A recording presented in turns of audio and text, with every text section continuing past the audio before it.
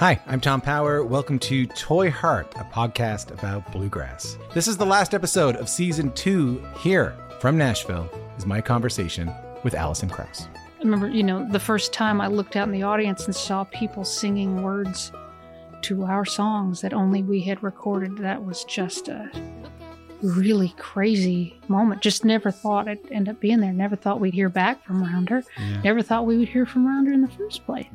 If this is your first time listening, you can hear full interviews with Jerry Douglas, Alison Brown, Bela Fleck, Larry Sparks, Jody Stecker, and so many more wherever you get your podcast. Thank you so much for listening. Later on.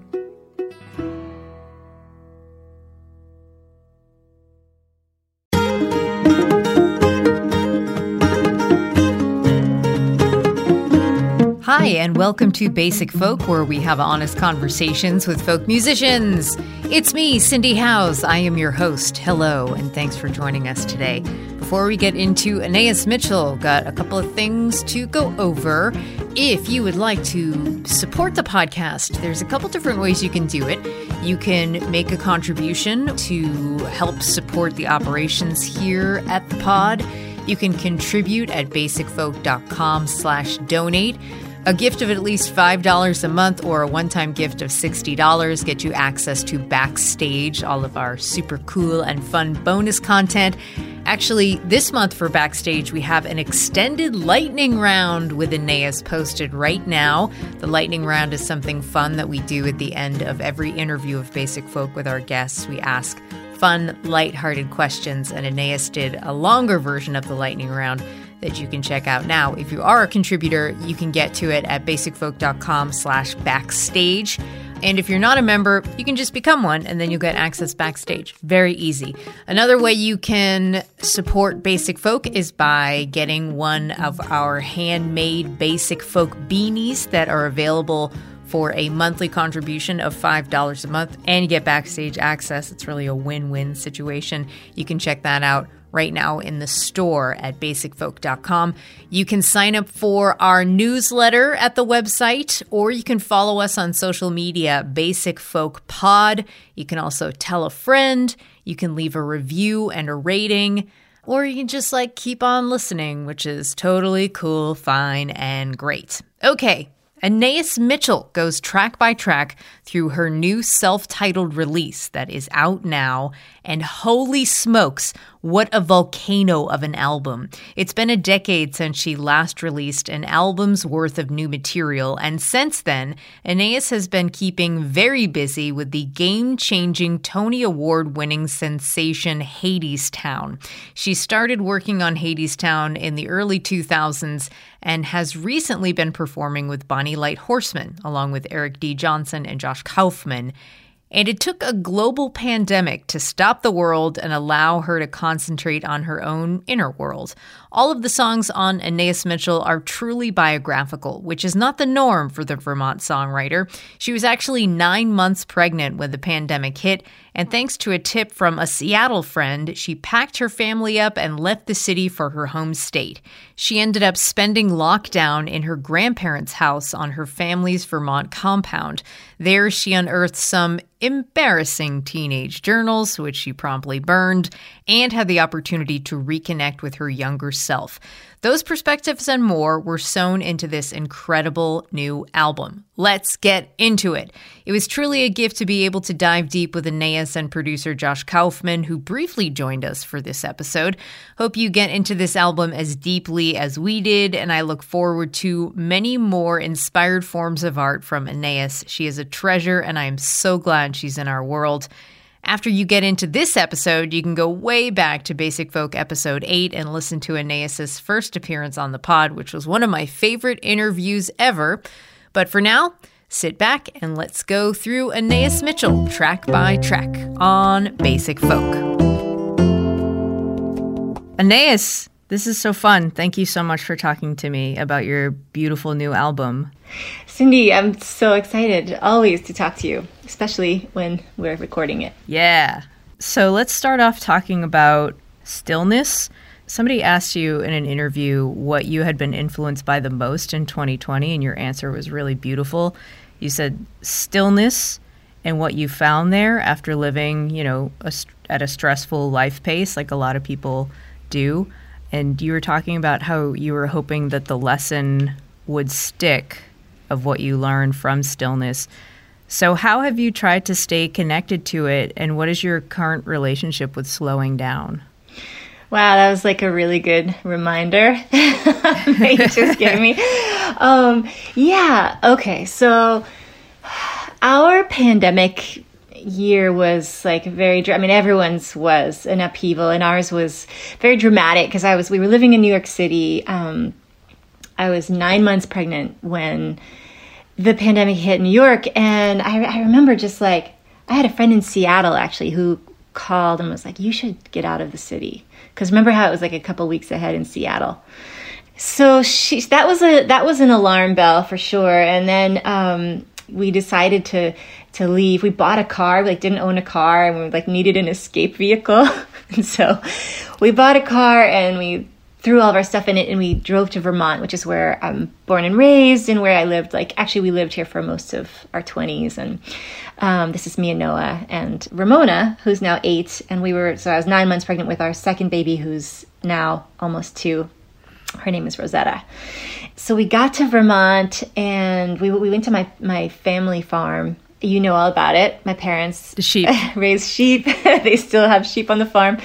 And I had the baby a week after we got there, on the farm, on the family farm. It was like, home birth. We had our first baby in Vermont, so we knew a midwife, and it was... Oh, okay. Yeah. You had connections. Yes, yeah. And so we had this baby. We were living on my family farm. We moved into the house that my grandparents used to live in when they were alive. So there's basically, my parents have a house on this farm. My brother's family has a house. And then when my grandparents were alive, they had this little house, which is now our house. And we moved into it, and we were just living there. And so it was a lot of things all at once. It was like we left New York, we left behind, Hadestown, everything that was associated with Broadway, because Broadway had completely shut down. Suddenly had this little baby. We were in the middle of nowhere in a lot of ways. And but also the cradle of my childhood and my youth. And it was just time went into slow motion. It really... And I think a lot of people feel this way, that there's this, the pandemic was such a traumatic time for so many people. And then there's this other side of the coin, which was very healing for a lot of people to unplug to the extent that we did. I really unplugged. I don't know if it was because of the baby, but I didn't even really feel like I could engage digitally the way a lot of people were at that time. Mm-hmm. So it just was me and the baby strapped on my chest and walking in the woods and that type of thing. Mm-hmm. And so that stillness, this record that we're talking about today, a lot of those songs came out of that time. And, it is funny that you're catching me now, because I'm in this phase of promotion of the album and kind of talking about it a lot, and then going to go on the road and tour a bunch about it. And I'm excited for all of these things because it feels like it's been so long. I maybe took for granted some of these things that now it's oh, wow, this is special, and I'm excited to share it. But it's also true that immediately when I start talking about the thing that I made, I start to feel like a imposter of myself, kind of. It's more authentic to be making the work, And then suddenly when you're look at this song I did, look at it again, check it out again. It's it starts to feel weird very fast. And I guess the reason I'm saying all this is that I think that you're right. There is a danger. There is a pendulum swing where, especially for musicians who've been off the road for a long time, where they're get me on a tour, get me to every city in the whole world. And it's easy to go too far. And I think for me, the thing I learned and what I really wanted is to create a balance where there's more of the focus is on the making of the work and less is on the talking about it. And, that's important. It's important to share the work. That's part of the equation, but it's sort of there has to be work getting made in order for that to feel real. I was so grateful to be on this family farm because it was as if we were we could have been anywhere. I mean, it felt like we were a little village unto ourselves. And, we weren't obviously masking on the farm. We were in a pod there. Someone would go do the shopping. And this was when you would take off all your clothes and wash all of your, stuff when you got home from the store. Delouse yourself. Yeah, exactly. I mean, I haven't had that much kind of quality time with my family, my immediate family, plus my parents and my brother. It was really something. I know at the age I am now, I can picture, because I know for a lot of people, the kids kind of came home to roost in the pandemic. A lot of kids returned from college or they're in their 20s, they're living in a city and they came home. And I think the parents had to have been thrilled, for the most part, right, just to get them back in the house for a little while. Oh, I think Josh is joining us. Hey guys, hey, how you doing? Hi, Josh. Thanks a lot for popping in. Yeah, totally. I wish I fucked up, I guess. I didn't see anything about this coming up, but it's good to see you both. Thank you. A lot of this album is about Aeneas's reconnection to Vermont, which took place during the pandemic. And you also relocated to upstate New York and the Hudson Valley. Where was reconnection for you during the pandemic, and how did you find yourself relating to Aeneas's reconnection during the recording process? That's a good question. Well, so Annie, my wife, and I met in the Hudson Valley, which is where we cut Aeneas's record. We met there in the late 90s, and then we started playing music together. We moved to New York City, and then flash forward almost 20 years and the pandemic, and we sort of fled with our then 5.5-year-old for the Hudson Valley, and kind of had this feeling of re-entering a sort of second home, a home that we had left, not the home that we grew up in, but that was sort of the place that we grew our relationship originally, where our roots were. So it was the last record I made before our twins were born. So that factored deeply into sort of planting more roots, and sort of riding shotgun while Aeneas kind of was able to take me on this journey with her back through people and places that still resonated with her as she was sort of revisiting. I felt like a bond with her in the same way. I was sort of experiencing some of that same stuff, but with some different variables. But yeah. Cool. Yeah. Aeneas, you participated in a song a day writing group among the, and I've never said this out loud, 37D03D. How do you say it? Yeah, you can either say people or you say 37D03D. 37D03D. Yeah, all right. So it's a long story, but okay. So People is a community and also a record label that is curated by Justin Vernon and Aaron and Bryce Dessner.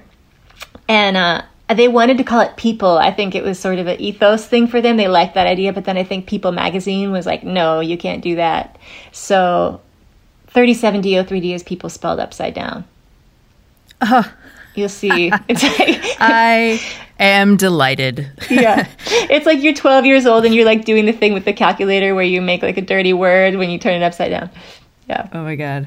So anyways, 37D03D Collective, you wrote a lot of the songs from the new record out of that writing group, and you said, it unlocked something that allowed me to finish a bunch of songs I'd been sitting on and feeling a bit paralyzed about how to finish them. So can you talk more about what the unlocking felt like and how it felt to access that part of you again? Mm-hmm. So this writing group is not 37D03D per se, but there's a couple folks that were running it that I met through that collective. Mm-hmm. And basically the idea is it's a group of songwriters and everyone writes a song a day, and you have to email it to the guy who's in charge by the time you fall asleep. If you don't email in your song, then you're lovingly, no drama, but you're not in the group anymore for the rest of the week. So it's kind of there's an accountability there that's really good for someone like me. I don't know. I was I gotta get this thing in. And yeah, it's a thing actually that people have told me about this idea, this song a day idea for a long time. I just thought, that's not how I write. That's not how I do it, And interestingly, Felix, who maybe we'll talk about later, wrote, I think, some of his best work, writing just a song. He did a song a day for 50 days.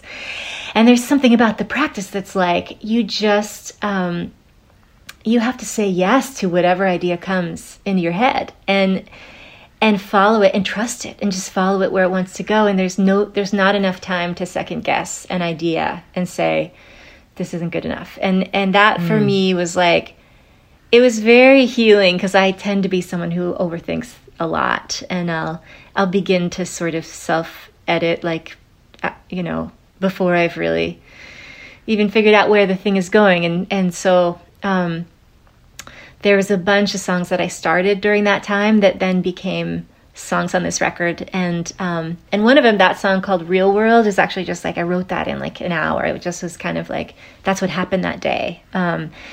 And then, there was something about that feeling of the flow that had been so long since I had felt that sense of trust and flow. And I'd been sitting on some like stanzas for many years, actually, that I had started during the Hadestown years. And I sort of felt like guilty about working on them, like I was cheating on Hadestown if I worked on anything else. And I also just I think I didn't trust myself to finish them. And so like Little Big Girl, I remember that the first stanza of that song I wrote in 2016, because I was on a tour with Patty Griffin and Sarah Watkins. And that first verse of it just kind of dropped into my lap. And then I couldn't figure out how to finish it for years and years. And so I finally finished that one. Did I answer the question? I think. Yeah. Okay. Well, after writing songs for Hadestown characters to move plot points along and establish larger-than-life characters, you were talking about how you're able to write songs in your own voice. So how did that practice give you a new grasp on your own identity and sense of self?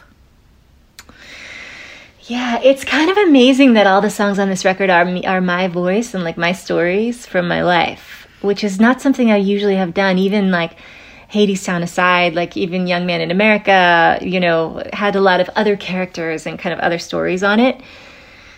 And it's also funny, but I felt like I had something to say. I felt like I had things I needed to work through and get off my chest, kind of. And it was interesting because I'm not a kid anymore, I think a lot of this record is about growing up. It's about growing up. It's a looking back in a sort of, I don't know if nostalgia is the word. I guess in a certain way it is. Songs like Brooklyn Bridge, certainly looking back at a younger time. And then it's also about, what life is like now and what it's like to be a mom. And okay, I guess why I'm saying this is interesting is that I think when you're 22 years old, it's easier to be I'm the hero of my own story. And I'm having falling in love and breaking up and I'm going to write songs about this. And it speaks to everyone. And as a culture, we really love those songs. And I still do. You love a song about young love and the ups and downs of the young heart. But that's not where I'm at now. And so it kind of was wow, I actually have other things to say. And I hope that can still speak to people, Mm-hmm. Yeah. For sure. I sent this record to Matt Smith yesterday. I was like, have you heard Aeneas's album? We need to talk about it. And so he listened to it and he was like, yeah, I think we're all done with music now. This is a perfect album. So shut it down. Matt, that's so sweet. I love Matt. Yeah. We always have a little Matt love fest on when we speak. Oh, yeah. And it's always warranted. Yeah. Okay, let's, if we can, go through each song and talk about it. So starting with Brooklyn Bridge. Over Brooklyn Bridge in a taxi. Over Brooklyn Bridge, you and me in the backseat. Finally got you by my side. Riding high at the end of the night. You wrote a little track by track, which was very helpful. You said, I started this song when I was living in New York and abandoned it. It felt at the time like an over-romanticization. romanticization. Nice work. Thanks, tough one. But as soon as I left New York for good, it was like, fuck it, this is how I feel, unbearably romantic about this city. So we did talk about, like, you left New York, and right around that time, March of 2020, like, it seemed like a lot of people had that idea, like, I got to get out of New York and head home, which you did. How do you reflect on that time, and, like, how did leaving change your relationship with New York City or change the relationship with your career? Yeah. Well, for one thing, like, I'm never going to get over New York City. I love New York so much. And I always have it ever since I was a little kid. You know, it's like I grew up in Vermont.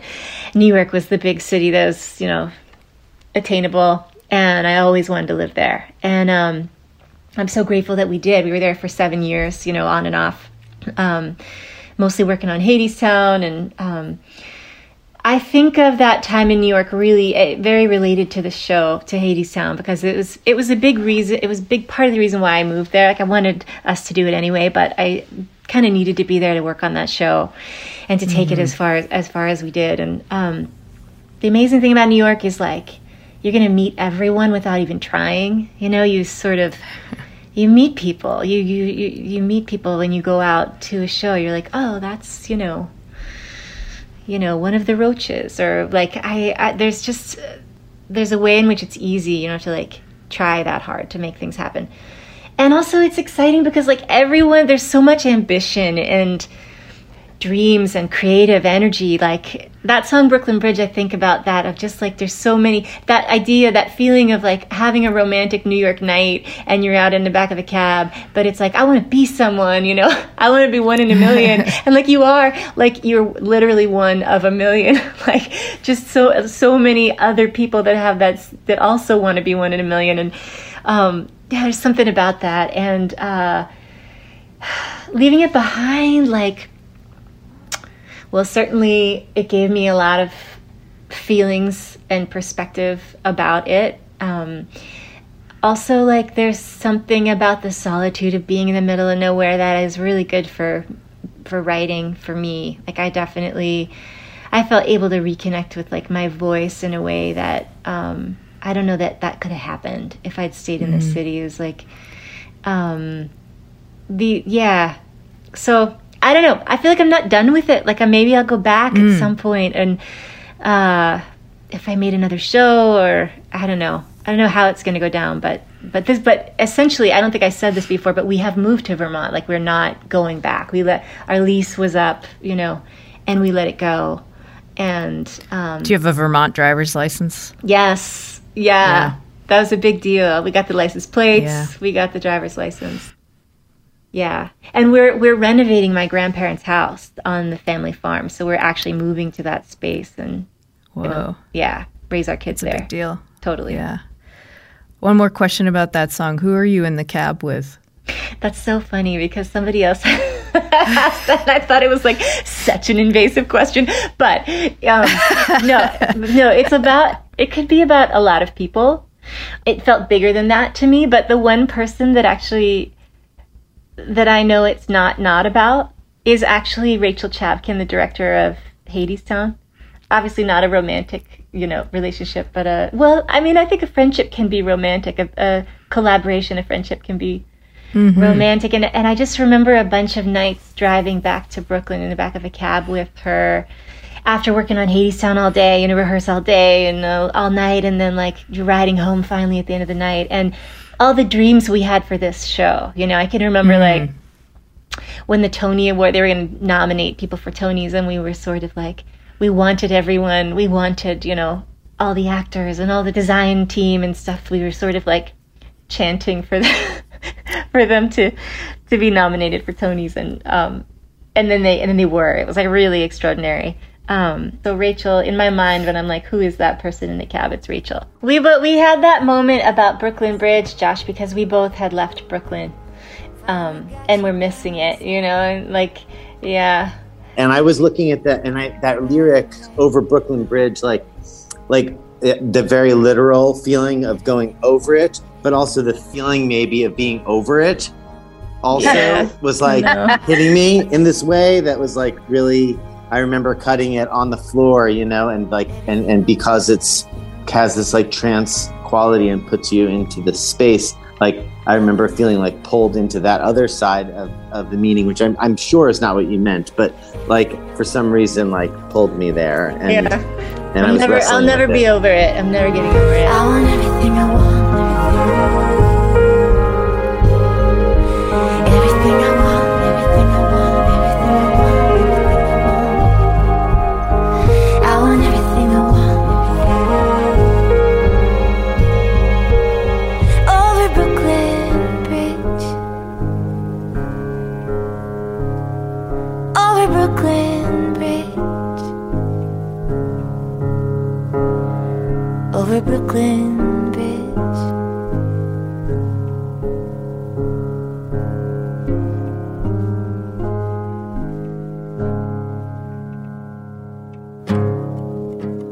Okay, Bright Star, what a beautiful, complex song about chasing a muse, chasing an ambition.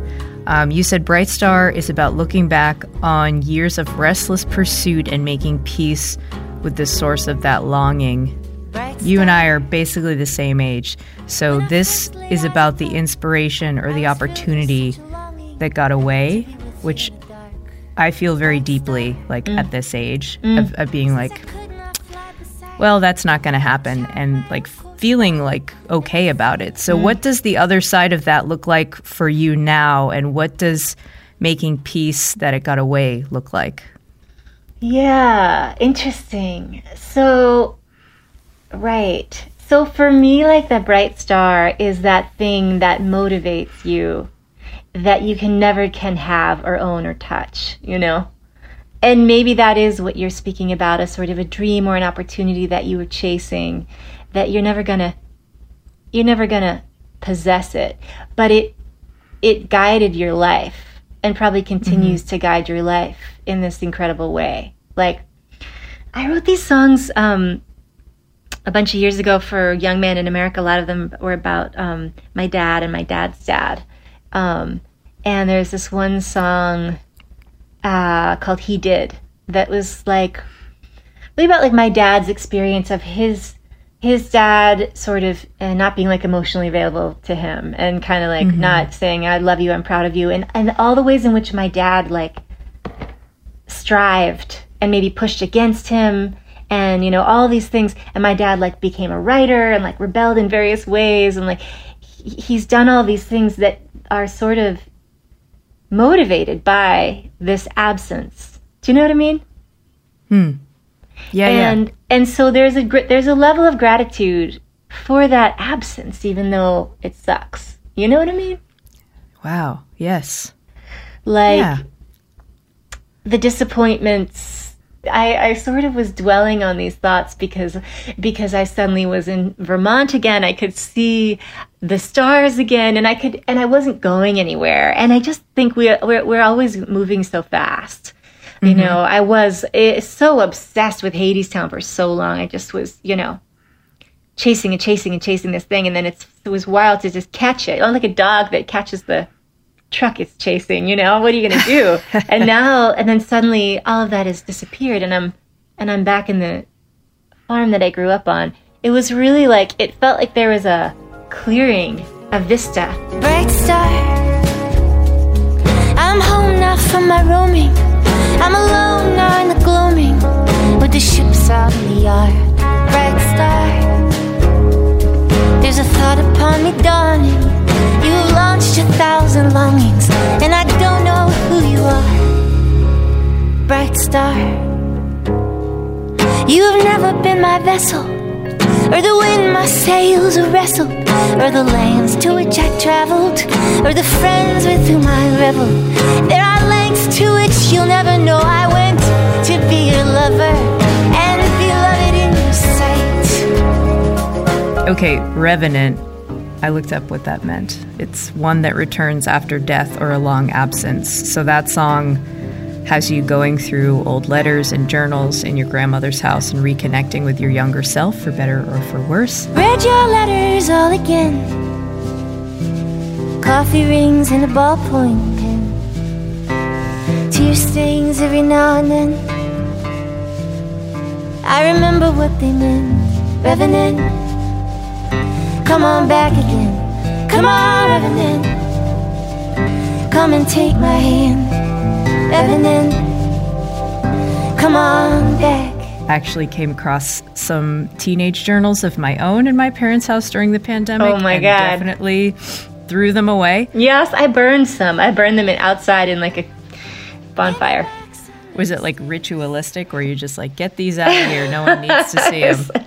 Yeah, exactly. You sing seemingly to yourself in this song, Come On Back Again. Do you think that you were like destined to return to your childhood self? Like, did it feel like you were waiting for yourself? And then what was it like to like get back with your childhood self, especially since like you are a mom? Yeah, all of those things. Like this song, Revenant, kind of remains mysterious to me, and I liked that about it. I felt like comfortable not completely understanding it, you know? This one definitely came out of the song a day like thing. And I can't tell if the Revenant is me, you know, returning home, or if it's my grandma as kind of like spirit of my grandma and like re-encountering that stuff, being back in the house. I grew up, you know, in and out of that house. Like my grandparents lived on that farm, and I spent a ton of time in that house. And my parents both work full time, so like, you know, we would go there after school. My grandma would cook for us, and she was a very creative woman, although not like an artist per se. She you know, in terms of homemaking, she was a quilter, so that was sort of a creative outlet for her.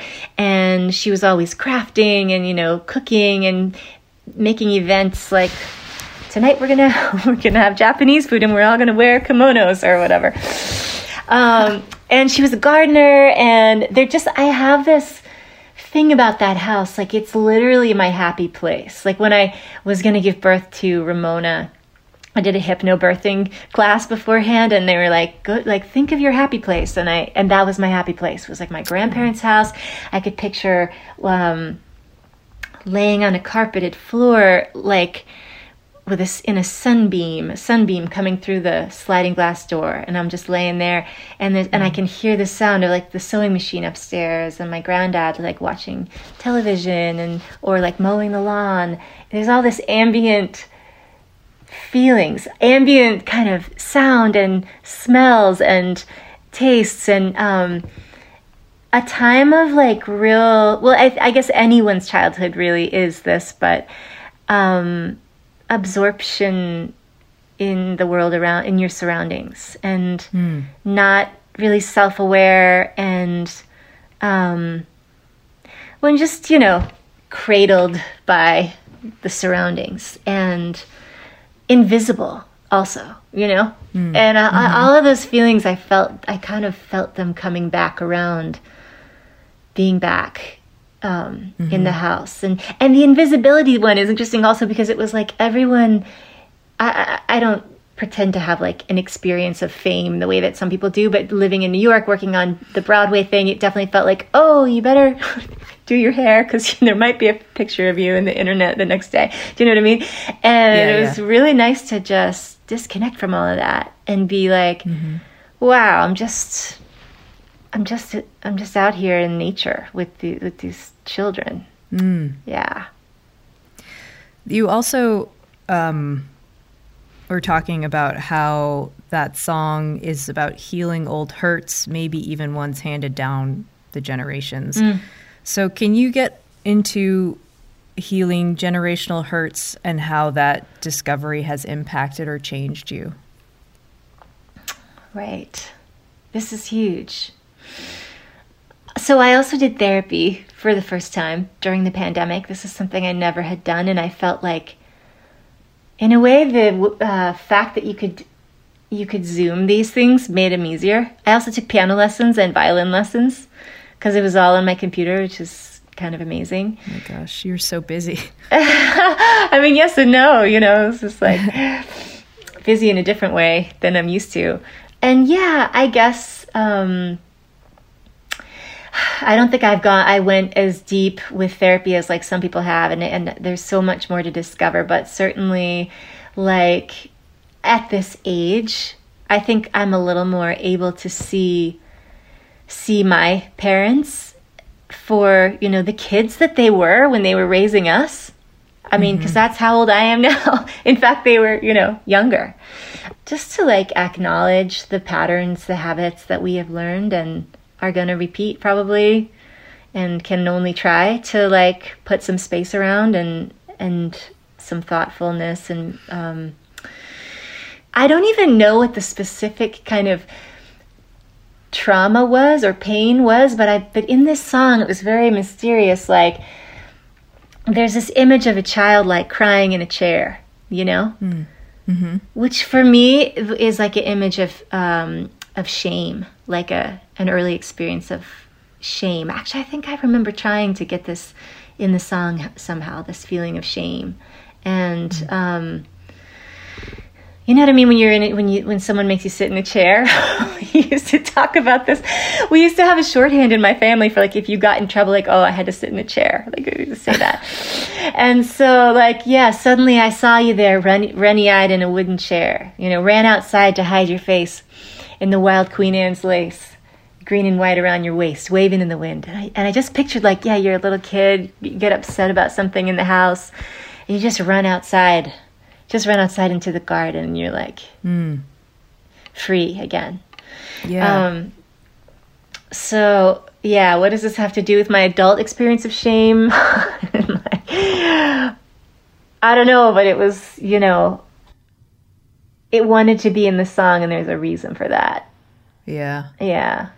Now I'm thinking of all the songs I can think of about a young child sitting in a chair. Chairs are powerful, like archetypal image. It also rhymes with hair, and like there's something about, oh right, found a lock of a child's hair. Like I did picture getting a haircut as a kid, like sitting in a chair, which also is an experience of like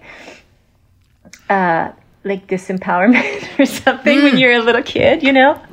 Just like Samson. sit in this chair. Totally, Samson.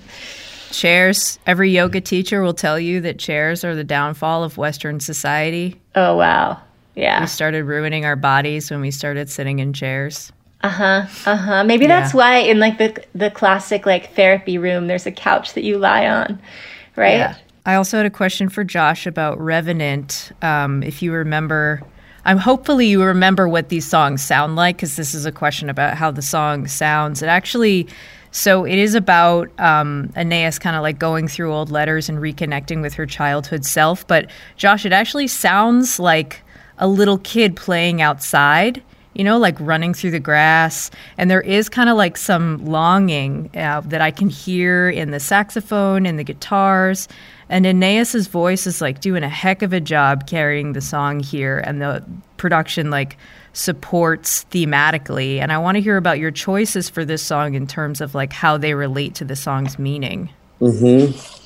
Well, the way Aeneas articulates her guitar part has this sort of like kind of busy skittering rhythm that I felt like we started as a full band on the floor, and I kept on peeling away people because it kept on sounding like it was cluttering her patterns, you know? I think I put like JT just playing snare drum with brushes across from Aeneas, and they just played together down after doing it quite a few times the other way, right, Aeneas? That's right. Yeah, I remember that. Me and JT.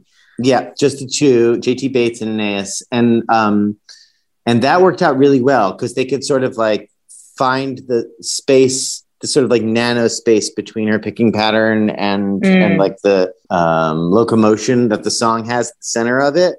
And so we found that first. And then, yeah, I think the playfulness of the saxophone that kind of like jumps off a melody that's already in the song there and then kind of runs away with it, like you described, like kind of running into the field, right?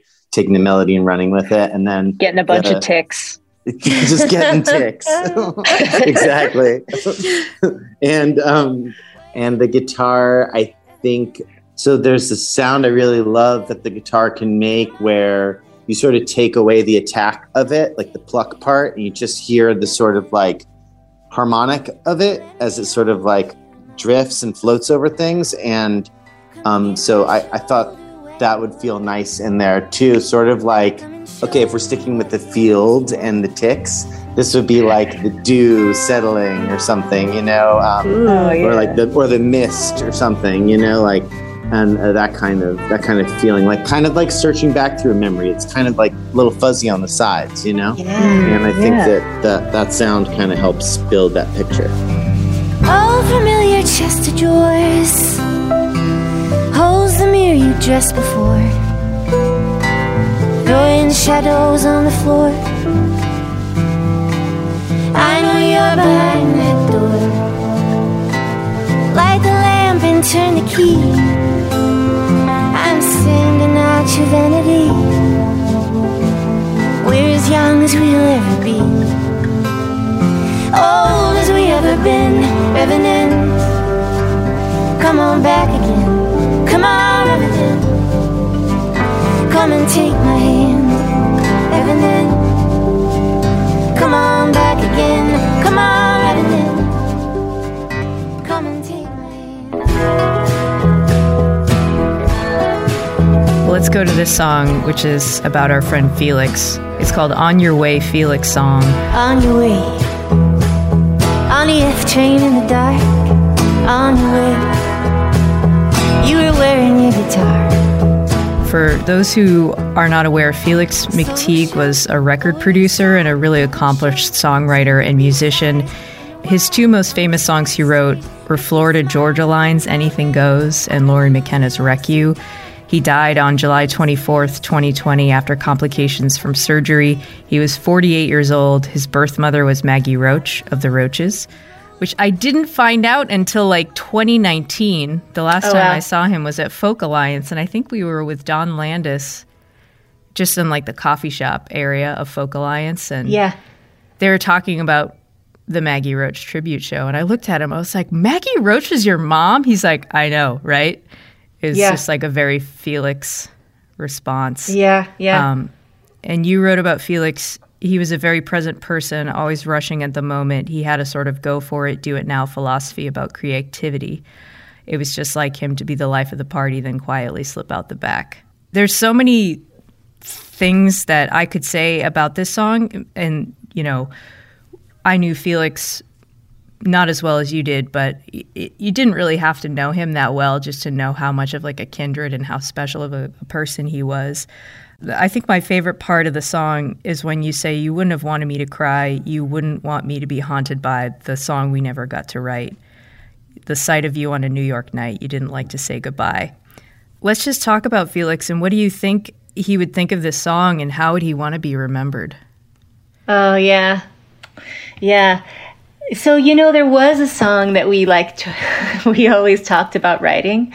Like, Felix loved to co-write. I mean, he did a ton of it. And I always was more like precious about my shit, you know, and I was like, but I did, you know, we attempted a couple things a couple times because he was always like pushing for it. And I listened to the voice memo that you sent of him, like, I don't know if he was writing that song in the moment when he... I was like, Felix, so the background story is the last time I saw Felix, I was with my very good friend Lindsay, and I said, Felix, I just sold my house in Pittsburgh, and I'm having like a lot of feelings about it, and I really feel like somebody should write a song about like what it's like to sell a house. And he was like, all right, let's do it.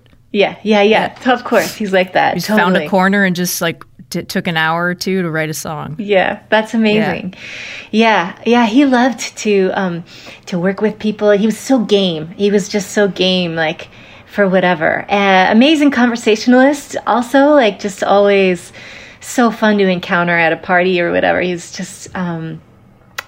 So we had this kind of running joke that we were going to hit and we were going to write like a hit song together. And I remember I shared with him like the first stanza of that song, Now You Know, when I first was writing it in a bar in New York, and was like, should we do this one together? And he was like, no, that's your song. You should finish that one yourself. We tried a few times. And so when I started writing this one about him, it was like, I felt like I did feel him in the room at some level. Like, you know, I didn't want to let him down. Also, I felt like he was going to judge me if I like took too long and edited it too much. Do you know what I mean? Because he would want me to just like throw it down. And in fact, the song is like, you know, you get one take. Josh, did you know Felix? How did you try to like incorporate him musically in the song? And then how did working on this song make you feel close to him? I was introduced, I think when he passed, Aeneas and I were either getting together and you told me about him briefly. But I feel like I was most introduced to him through this song. If you've ever seen a movie that you couldn't stop thinking about, just story just stayed with you for a long time, I feel like the song kind of like put me in a place where like I kind of can't shake it. Like I feel like I feel connected to this person. And there's also like just some images in the song of like making demos in the basement, you know, or like focusing in on the sound of an instrument. I think it's a bass drum or something in the song, but it's like the kick drum. And it's like, you have that thing. I have that thing, you know what I mean? Where you want to like study a sound, wonder like what makes it feel, like, why does it feel, you know? And then you want to go back to it. And this sort of like fascination with songs and songwriting and the way sounds can pull a song up out of the, you know, make it more three-dimensional, make it more like experiential. And like, it sounds like this guy had that bug. I relate to that. Well, I remembered some things when Josh was talking about Felix, like things that Felix said about songwriting and stuff. Because I met Felix in my early 20s. We briefly had the same manager. And so we were put on like some shows together, and he came to Vermont. He played he even came actually and sort of produced some demos for me at one point. Oh. And I did make demos with him in the basement, in the basement of our manager's house in Boston. I remember us like making a demo of this like song we were trying to write at the time. And I remember him saying like he loved like song form and like tightness of form. Like I remember him saying he wanted the verse to be like a cigarette that was just get you the nicotine of the chorus as quickly as possible. That like he wanted to like get people the drug that they needed. And this record that he made when he wrote 50 songs in 50 days it was called FDR was the moniker of the band, and then it was called The New Deal. And the songs a lot of them are really short, and he plays and sings everything, and they're all songs that he wrote like in a day, and they're so good. They're like haiku, like they're really vivid and brief. And my husband Noah actually got really obsessed with that record. I remember him putting it on a lot. And something about that way of creating. And this is what it talks about in the song, you know, no regrets and no mistakes. Like you get one take, you know, the tape is rolling right now, and it's like, don't overthink it. You get one take, so just go for it. And that's really how he lived his life, I think, you know, it's really how he created. And like, he couldn't have known that he wasn't going to get, you know, a long life, but you know, he sort of lived like he knew it in some way. Like he, you know, I can't picture him holding back almost ever, you know? Yeah, totally. Oh, so well said, and such a beautiful tribute to like a great, wonderful person. Thanks for writing it, Aeneas. Oh, yeah. Thanks for listening. And it is special to me that you knew him, because a lot of people won't. Yeah. Tonight I'm gonna be a seeker, staring into a stereo speaker, kick drum and someone singing, make me one with everything. Tonight my tape is rolling, I'm going where the take is going, no regrets and no mistakes, you get one take. So the next song, Real World, you said that phrase, real world, had passed through my heart a lot looking at our device-obsessed digital world. Then the pandemic gave the phrase a whole new meaning. So I am also interested in living in reality. I feel like I grew up pretty sheltered, but like upon looking back, I had encounters with a lot of different people, and my lust of life and learning about the real world has driven me more and more, like as I get older. I wanna live in the real world. Wake up with real birds singing loud enough to be really heard by us in the real world. I wanna lie in the real grass, watch the real clouds rolling past the pastures, the everlasting fields of the real world. You know, we're about the same age, and interestingly, like, so we're part of a micro generation called Xennial. You probably know about this.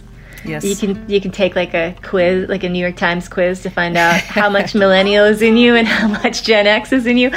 But what defines that generation, which I was born in 81, is that like we had this analog childhood and then a digital young adulthood. Like we didn't have the smartphones till our 20s. So sometimes I think, not to be like overly dramatic about it, but it's as if we're like the last generation that has a memory of the world before these devices, right? And Yeah. I guess for me it means various things. There's I was thinking about this recently, and I was remembering going to the Kerrville Folk Festival when I was in my early 20s, which was like Paramount event. Yeah, I had heard the Michelle Schacht like campfire tapes, and my like high school boyfriend was into Kerrville, and I was like, I remember the first time I went, I actually missed the festival. Like I had the wrong dates, and I took a Greyhound bus all the way from New England to Texas, and I got there, and the festival was over,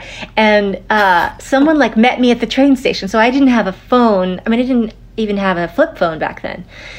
And then my experience of going back to this festival, and it's like you're just surrounded by people in the heat of Texas, this like thick kind of white caliche dust of the campground, and you're like sort of hanging out all day, just hanging out with people all day, like eating a breakfast taco and then, you know, drinking coffee until you start to drink beer, and you're like, then you play songs all night, and you're like, just this. Okay, so the things I was identifying about it were, it was like boring at times, right? And random at times. Like you couldn't always be where the most exciting thing was happening, the way that now you kind of can. There's a randomness in the old world, whereas like, so leaving Kerrville aside, you're like touring and you're like, I'm gonna get like a hazelnut flavored terrible coffee at this like vaguely Christian coffee shop in like a strange town, because I don't have a phone that's gonna tell me where to get like a sweet espresso. Do you know what I mean? Like there was this randomness which was mystical in a way. Do you know what I mean? Yes. Maybe I'm over romanticizing it, but it was like you just would strike up a conversation with someone, random person that you're sitting on a flight with, and they would be reading a book, and then maybe you'd be like interested in getting that book from a bookshop, and then you'd get the book, and then maybe there were signs and signals in the world that were kind of mystical that you could encounter because you're open to them. Whereas now, like, we don't have that outward sort of receptor, because we're just, if we get bored, if we get stuck, we just turn to the device and have the device tell us, you know, what to do. And so, like, yeah, the boredom, the randomness, the utter like immersion in your surroundings, which was really what I was remembering about my grandma's house in my childhood, you know, it's that immersive quality. I can remember driving down the highway, seeing something so beautiful out of the window, and not having the opportunity to tell somebody. Like, there's no one I could call and tell them, or share, or like take a picture and put it on Instagram. Like, look, I saw a beautiful thing. It happened for me, you know, and it did a thing in my heart. And then that, like, something about it crystallizing in there instead of me spilling the sap of it by just sharing it right away. I believe there's a lot of things that we've left behind. And me too, myself included. It's not like I'm like living in some holier than thou way at all. Like, I'm addicted to the device as well. But I have a memory of when that wasn't part of my life, and I want it back. And Josh, what I really like about the guitar part is that you can hear the guitar creaking like fairly loudly, which I think it's really cool. But can you talk about the choice of guitar for that song and the added effects from its character? The added effects from its character. I think, I don't know. But the choice for that guitar is just that's my guitar. And then, so there's that. But there is a tuning that Anais and I are fond of. That I think that one's in. If I remember correctly, I think it started with both of us playing guitar. And then I had some ideas for like the bottom of the harmony to move slightly differently. So then Anais was like, I'll just sing and you play. So I was kind of just improvising against your singing. Because I think there's only one full take of that song, and it's that one. Mm-hmm. There's two in terms of that. With that arrangement, with me just playing and you singing. Yeah. There's only two, and only one is complete, and the one that's on the record is complete. So it's kind of just me like kind of following you. And it's like the sound of me thinking. I remember, Josh, that I think you kind of darkened the chords a little. Like I did. Yeah. It's a little darker than my version, which would be like all major chords. And this has a little more like sorrow in it. Or, you know, the underside of, because it's Well, I think we're talking about the real world, and we're talking about, or Anais is talking about the real world, talking about like being with people and connecting with people in like real time. And like when we made this record, it was like the height of infections and hospital numbers are skyrocketing and all this stuff, right?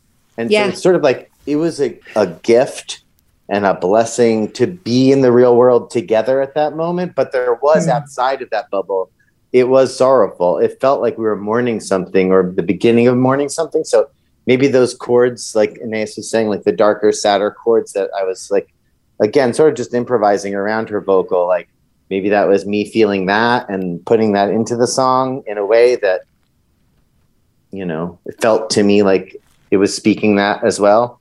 I don't know. What do you think, Anais? Yeah, totally. It felt that way to me. I want to talk with my mouth full, pass around the vegetables with real folks at a real table, a meal in the real world. I want to dance in your real grip, feel your real hands on my hips, taste real whiskey on your lips when we kiss in the real world.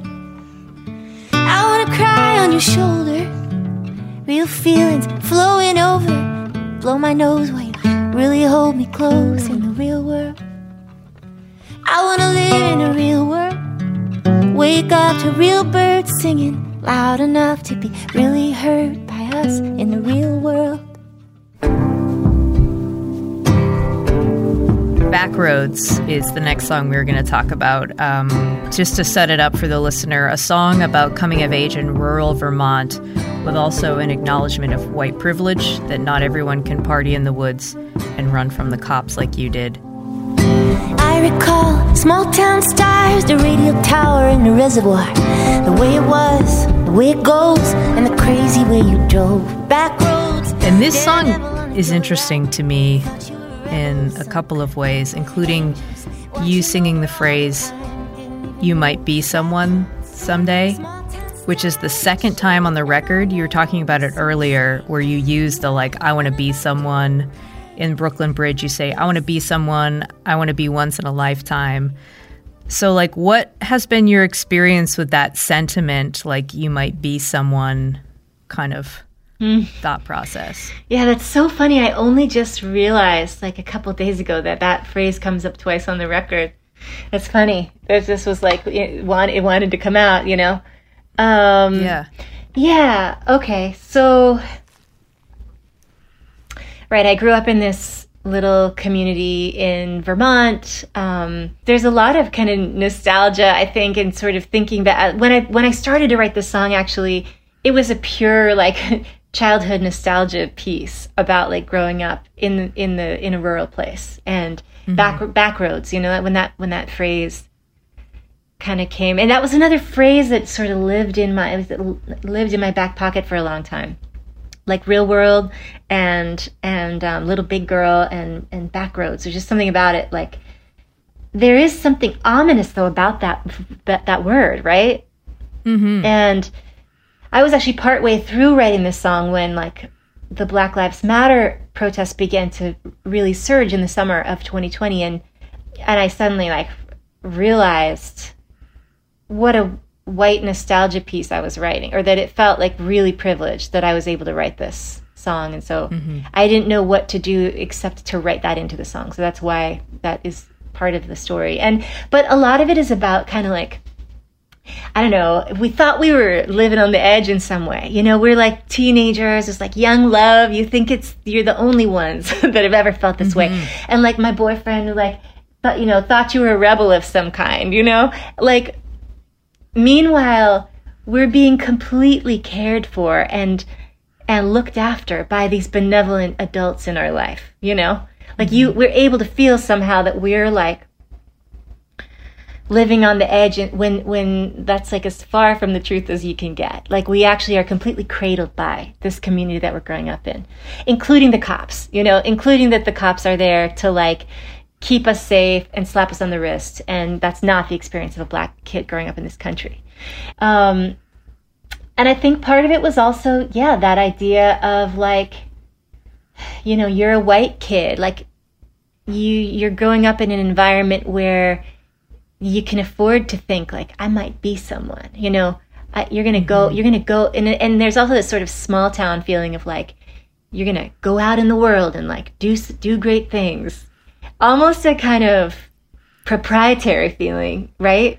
About it's from all those like participation trophies you were given. Yeah, totally.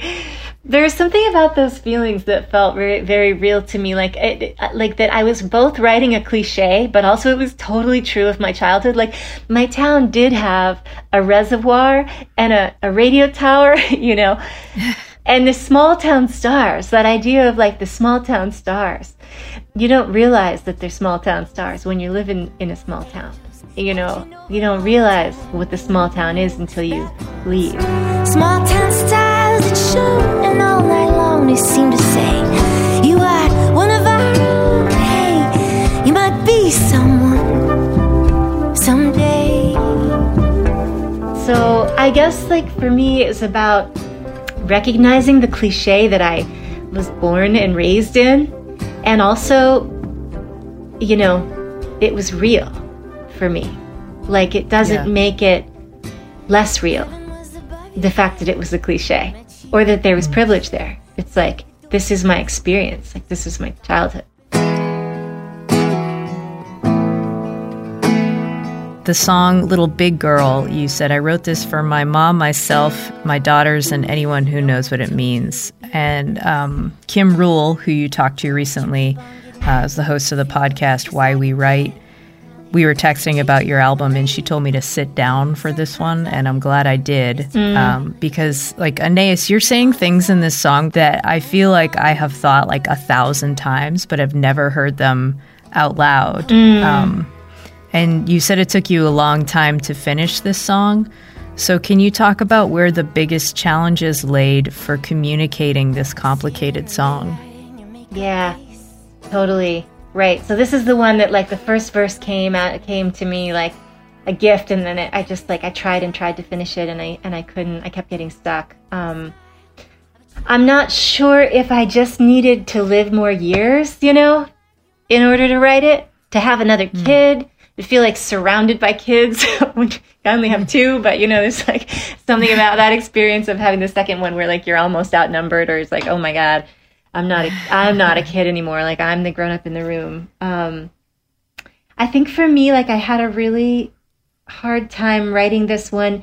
It's funny that we also spoke about that song He Did from Young Man in America, because that's another one that took years to write. And part of it was like, I was talking about my mom, And in He Did, I'm talking about my dad. And it felt like I wanted to tell the truth, but I didn't want to like hurt someone's feelings, or, my mom is amazing. Yeah. I mean, but there is in a way a kind of acknowledgement of the shortfall that has happened in terms of women teaching girls how to be women, you know. I think also that thing of really wanting it to be true. And this song, like multiple times, it kept veering into this place where it felt like a feminist anthem, like where I was on a soapbox of some kind.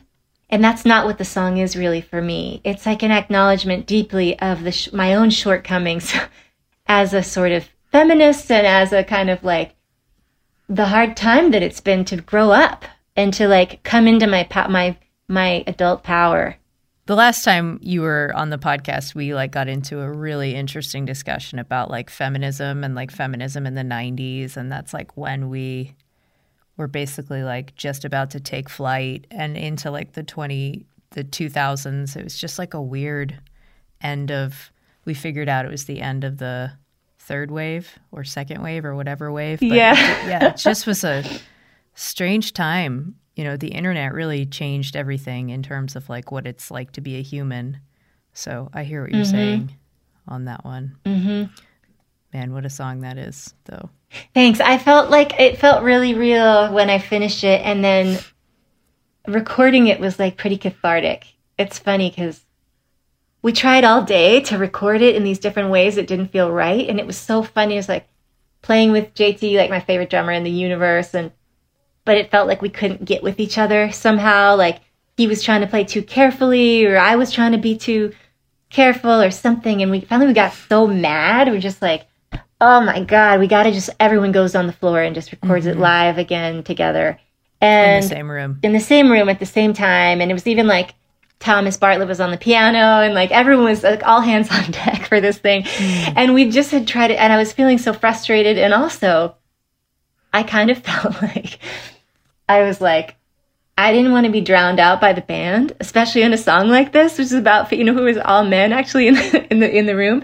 And I'm like, I need to sing harder than that guy is playing drums. Like, I'm going to sing harder, you know? And it's kind of what the song needed, was just to like go for it and to be uncareful about it. It's kind of what the song needed. Yeah, you sound mad. I was mad. Yeah. There's like one point in the song where I was like, whoa, she's going to hurt herself for singing so hard. Yeah. I was mad, and it's not that I was mad at the drummer at JT. It was like, that was part of the experience, was like a meta experience that was happening in the room, but it really was about just like, my frustration with the culture, but mostly with myself, you know. That's really what it is. You grow up by mistake, grow up by surprise, grow up underneath the gaze of many grown men's eyes. Try to act your age now, but you don't know how it's done. All grown up and somehow still afraid to disappoint someone. Let him have his way instead of saying what you want. Hold on, tell him it's okay instead of telling him what's wrong. Hold on, how come you're ashamed to show your face without your makeup on? Maybe you should face that you're ashamed to not be young. Stand in the kitchen with a ticking clock, and you catch your own reflection in the window in the dark. And for a moment, it's your mama coming home from work. Tell her you love her, tell her you're her little big girl. Hold on, little big girl. Hold on, little big girl. Hold on.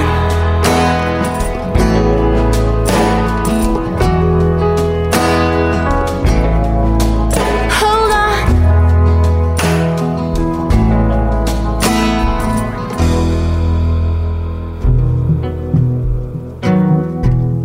The song Now You Know.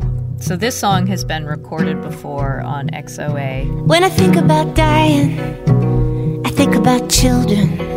And when I think about children, I think about you. And when I think about you, I feel like crying. Crying for my youth. I love this recording on the new album, and I celebrate it, although like I feel slightly partial to your solo guitar version. I clearly remember hearing it the first time, like where I was sitting, my eyes filling with tears.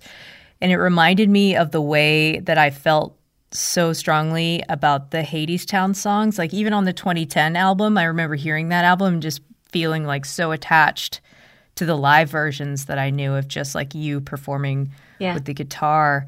So I wonder why like that happens. Like, does that happen to you where you hear a song that was like recorded like previously and then there's a new recording? How do you like reckon with that feeling? Do you feel guilty that you're not able to detach yourself from the first version that you heard, and then also like playing into your own recording of Now You Know versus this new one? Mm-hmm. Yeah, that's such a good question. I totally know what you mean. I get attached to the first thing I hear, and I also like have always loved solo stuff. Like I love to hear just a voice and a guitar or voice and a piano. Like there's something about that it's just so immediate and like really just grabs me. I almost didn't put this one on the record, but then it seemed like it belonged with these other songs. It's so connected, you know. It's also about growing up, and it's about letting go of sort of maidenhood and your youth, and kind of love for someone that is like lifelong, and just the journey of that type of relationship. Seems like you're too young to have written that song. Thank you. I feel that way about a lot of your songs, though. They're too young to write them. Oh, maybe I'm older than you think, Cindy. Maybe, are you like 200 years old? I'm 200 years old, exactly. Yeah, you know, it's funny. Sometimes you write a song that you think you know what it means, but then you get older and then you really know what it means. You think it's about one thing and then you realize it's about another thing, or you think you're writing for someone else and then you realize you're writing it for yourself in the future. And I think of my life, and I want to be with you, shoulder to shoulder, when we're waking up, and we're waking up, and we're one day older, and we're making love. Woo-hoo. Found what I'm not looking for, a melody as sweet and pure as anyone sung by the birds. Trying to find the words. Okay, the words. You wrote, "This is your woe is me, it's hard to write songs" song, where you say, "I think artists of all kinds will relate to the irony that in trying to turn life into art will often miss out on life itself." So have you written a song like this before? And then how did writing this song help you like check yourself when you find yourself missing out on life? Yeah.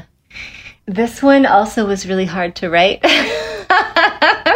in a meta, thing.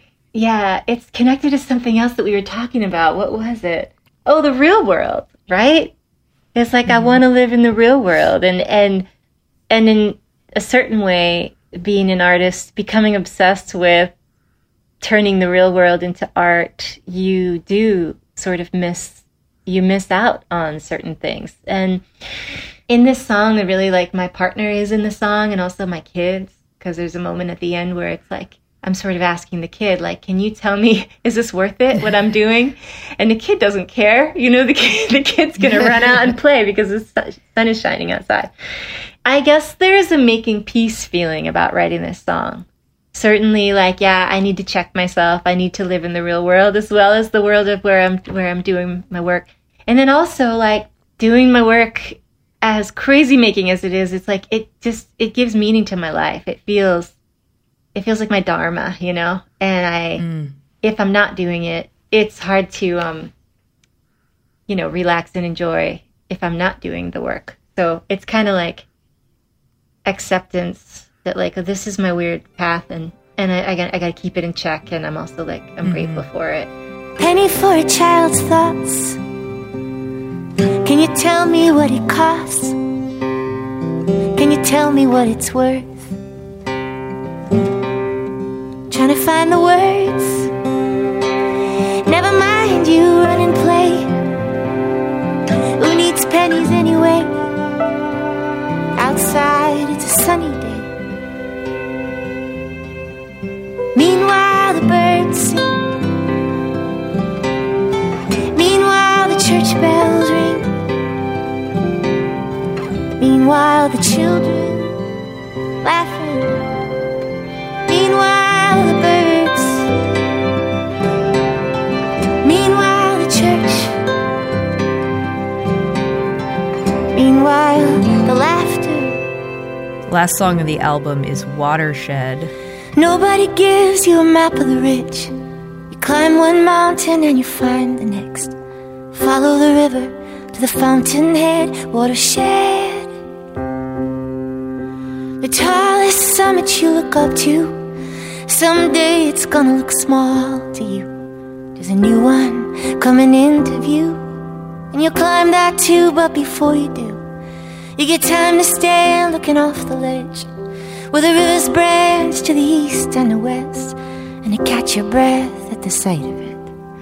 The heights on which your heart was set, that you won so hard and then lost so fast, are now somehow just silhouettes. You stop and bend in the light that's left, and you cup your hands in the riverbed. It sounds like, Josh, this is a song that you could have gotten like totally carried away with. How do you determine like when you're like overdoing it on a song, and how did it go with Watershed? It's funny. I think there's a lot of the songs on this record that are like epic poems and epic stories that you could get carried away with, you know?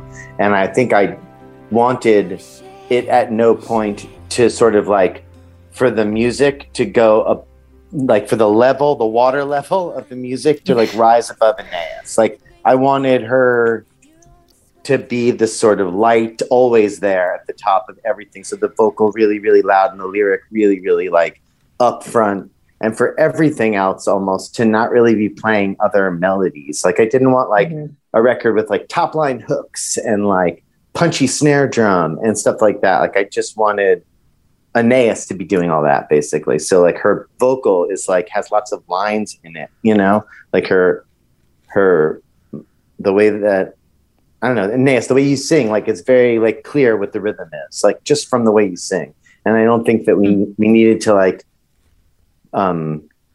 we didn't need to sort of gild the lily, you know, we didn't need to like add stuff to that. It felt like it was kind of telling the story all by itself. So it was like this sort of more subtle kind of way of presenting these super epic songs, I think. Making the epic part more Aeneas, less production, if that makes any sense. Mm-hmm. Josh, oh my God, I'm getting so excited like hearing you talk about I just want to make more songs. Like, you know, and I was saying to Cindy how you start to kind of like feel like an imposter the moment that you start to talk about the thing that you made. But like right now I'm like, oh my God, I got to go make another song. Like that's all you can do with the energy. I know. I feel the same way. That's all you can do with it is like, oh, I'm starting to feel weird. I got to go make more music. Yeah, totally. Good answer. Yeah. All right. Okay. Bye, guys. Thanks. Bye, Josh. Love you. Have a great day. Bye. It's really funny what he didn't say is that like my manager, Liz, who's in London, is like, she's always like with her like British accent. She's like, she wanted that song to like drop harder, like in the chorus. She was always like, can we make it just drop harder? And like, we added a bunch of stuff to kind of, I think we did like some like synth bass and I went in there and put some harmonies on the thing. We were like, can we kick it up in the chorus more? But it ultimately, like there was a ceiling to how far I think Josh wanted that to go. And I think you're right that it's a song that is like, it could get sort of bombastic almost, or like, you know, really sweeping. And he wanted, I think this whole record, I think he sort of intuited that it's not a larger than life album. Like it's a life-size album and collection of songs, and it wanted to feel life-size. I think there is a real epic quality to a lot of his sonic world that he lives in, but it's not, you know, it doesn't get kind of bigger than it should.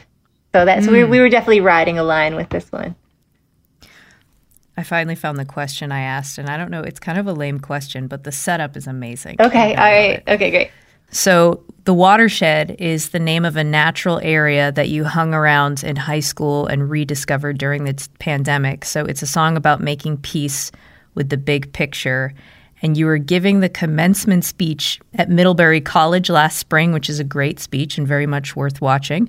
To sum up, you shared these words of wisdom. Most of our time we're in the woods trying to keep up. At these watershed moments, we get a brief view of the big picture. Rituals of public recognition. You said, I am the least present and able to grasp the significance of the moment. Graduation day, Tony acceptance speech, my own wedding. And you said it's okay if you're not grasping the significance of the ritual because it's bigger than you, and find some quiet time where you can stand at your own mountaintop and look forward to what's ahead before you're back in the woods again. So allow yourself to dwell a while in your watershed moments because it has insights, and we only get so much of them in a lifetime, which is like, whoo, great. That was, I don't know how you write stuff like that. Thank you for reading that. That's so sweet. You did such research. Amazing. But it was such a good speech, you know, and it's only like 20 minutes long. And it is so funny how you're like, I had to look up who our commencement speaker was at our graduation. And I'm like trying to remember who was at our commencement speaker at graduation. It was probably like someone from Yahoo or something. But so how did you come to that conclusion of like, I'm not so fully present at these huge moments in my life, and that's okay, but I need to like dwell in them a little bit because there's so much knowledge available in them. So how did you get there, and now how do you prepare yourself for those watershed moments? Yeah, well, it was like I experienced enough of them where I was like, it's funny because my 8-year-old is really into holiday planning. Like she's just like gunning for, you know, Hanukkah until it's like now she's gunning for Christmas, and then it's like Easter, like whatever's next. And then when the thing comes, I'm always like, is she actually enjoying this? You know, or was it really just about the planning for it? There have been so many of those moments where it's the moment when everyone has a microphone in front of your face and they're like, how does it feel? You know, how excited are you? This is incredible.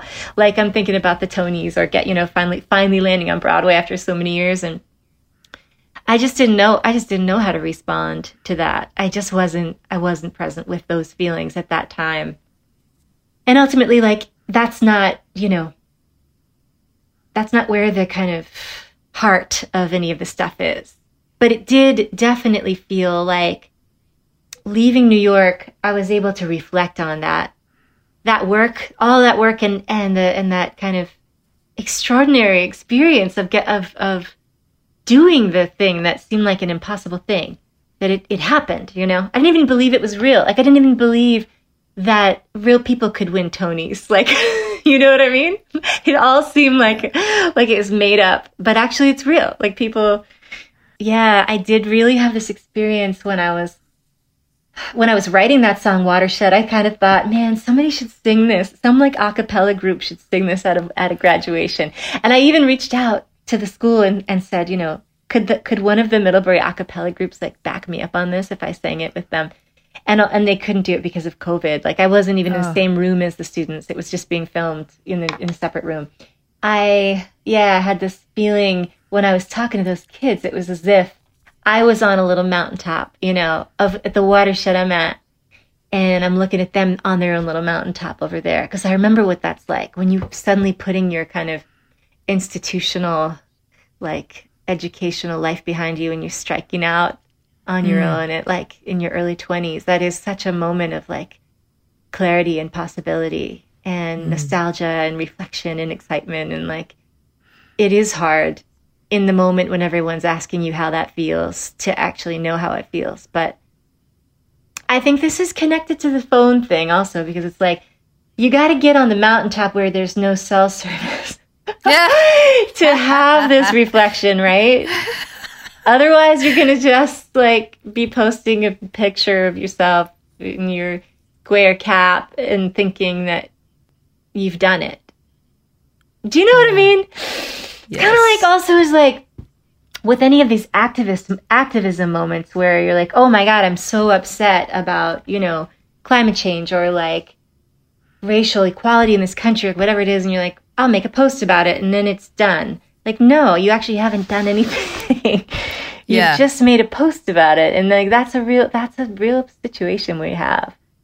I'm not anti those things. I think that it is important to express ourselves with each other on the internet, but also to do it in the real world. I try to do that now. Like if I find myself posting something, not let myself do it unless I'm also calling the senator or like writing a letter or like donating some money to an organization. Just that something happened in the real world as well as, you know. So it's sincere. You know? Right. What a shit. What a shit. What a shit. What a shit. What a shit. What a shit. What a shit. What a shit. What a shit. What a shit. What a shit. What a shit. What a shit.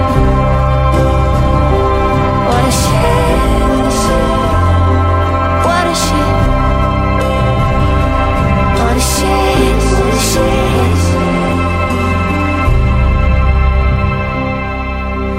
Nobody gave you a map of the rich. You climbed one mountain and you found the next. Followed the river to the fountainhead. Okay, so what we're going to do now is we're going to say goodbye to those listening on the main feed, and then we're going to do something special for those who have special access to Backstage on Basic Folk. Yeah. Okay. Bye. Goodbye to the main feed. Thank you for listening. Thank you so much. It's always like so fun to talk to you, and thank you for making time for us. Totally. Likewise. Thank you for everything that you are doing to shine a light on music in this world. Oh, thank you. Yeah. And congratulations on the new album. Thank you. This episode of Basic Folk was produced by me, Cindy. Our music composed by Alex Stanton. You can find all of the episodes of Basic Folk wherever you find podcasts or at basicfolk.com. Make sure if you're a contributing member to check out the extended lightning round with Anais Mitchell Backstage. We'll actually be posting a preview in a couple of days to entice you to join us, and you can gain access backstage by going to basicfolk.com/donate. All right, we'll talk to you next time. Bye.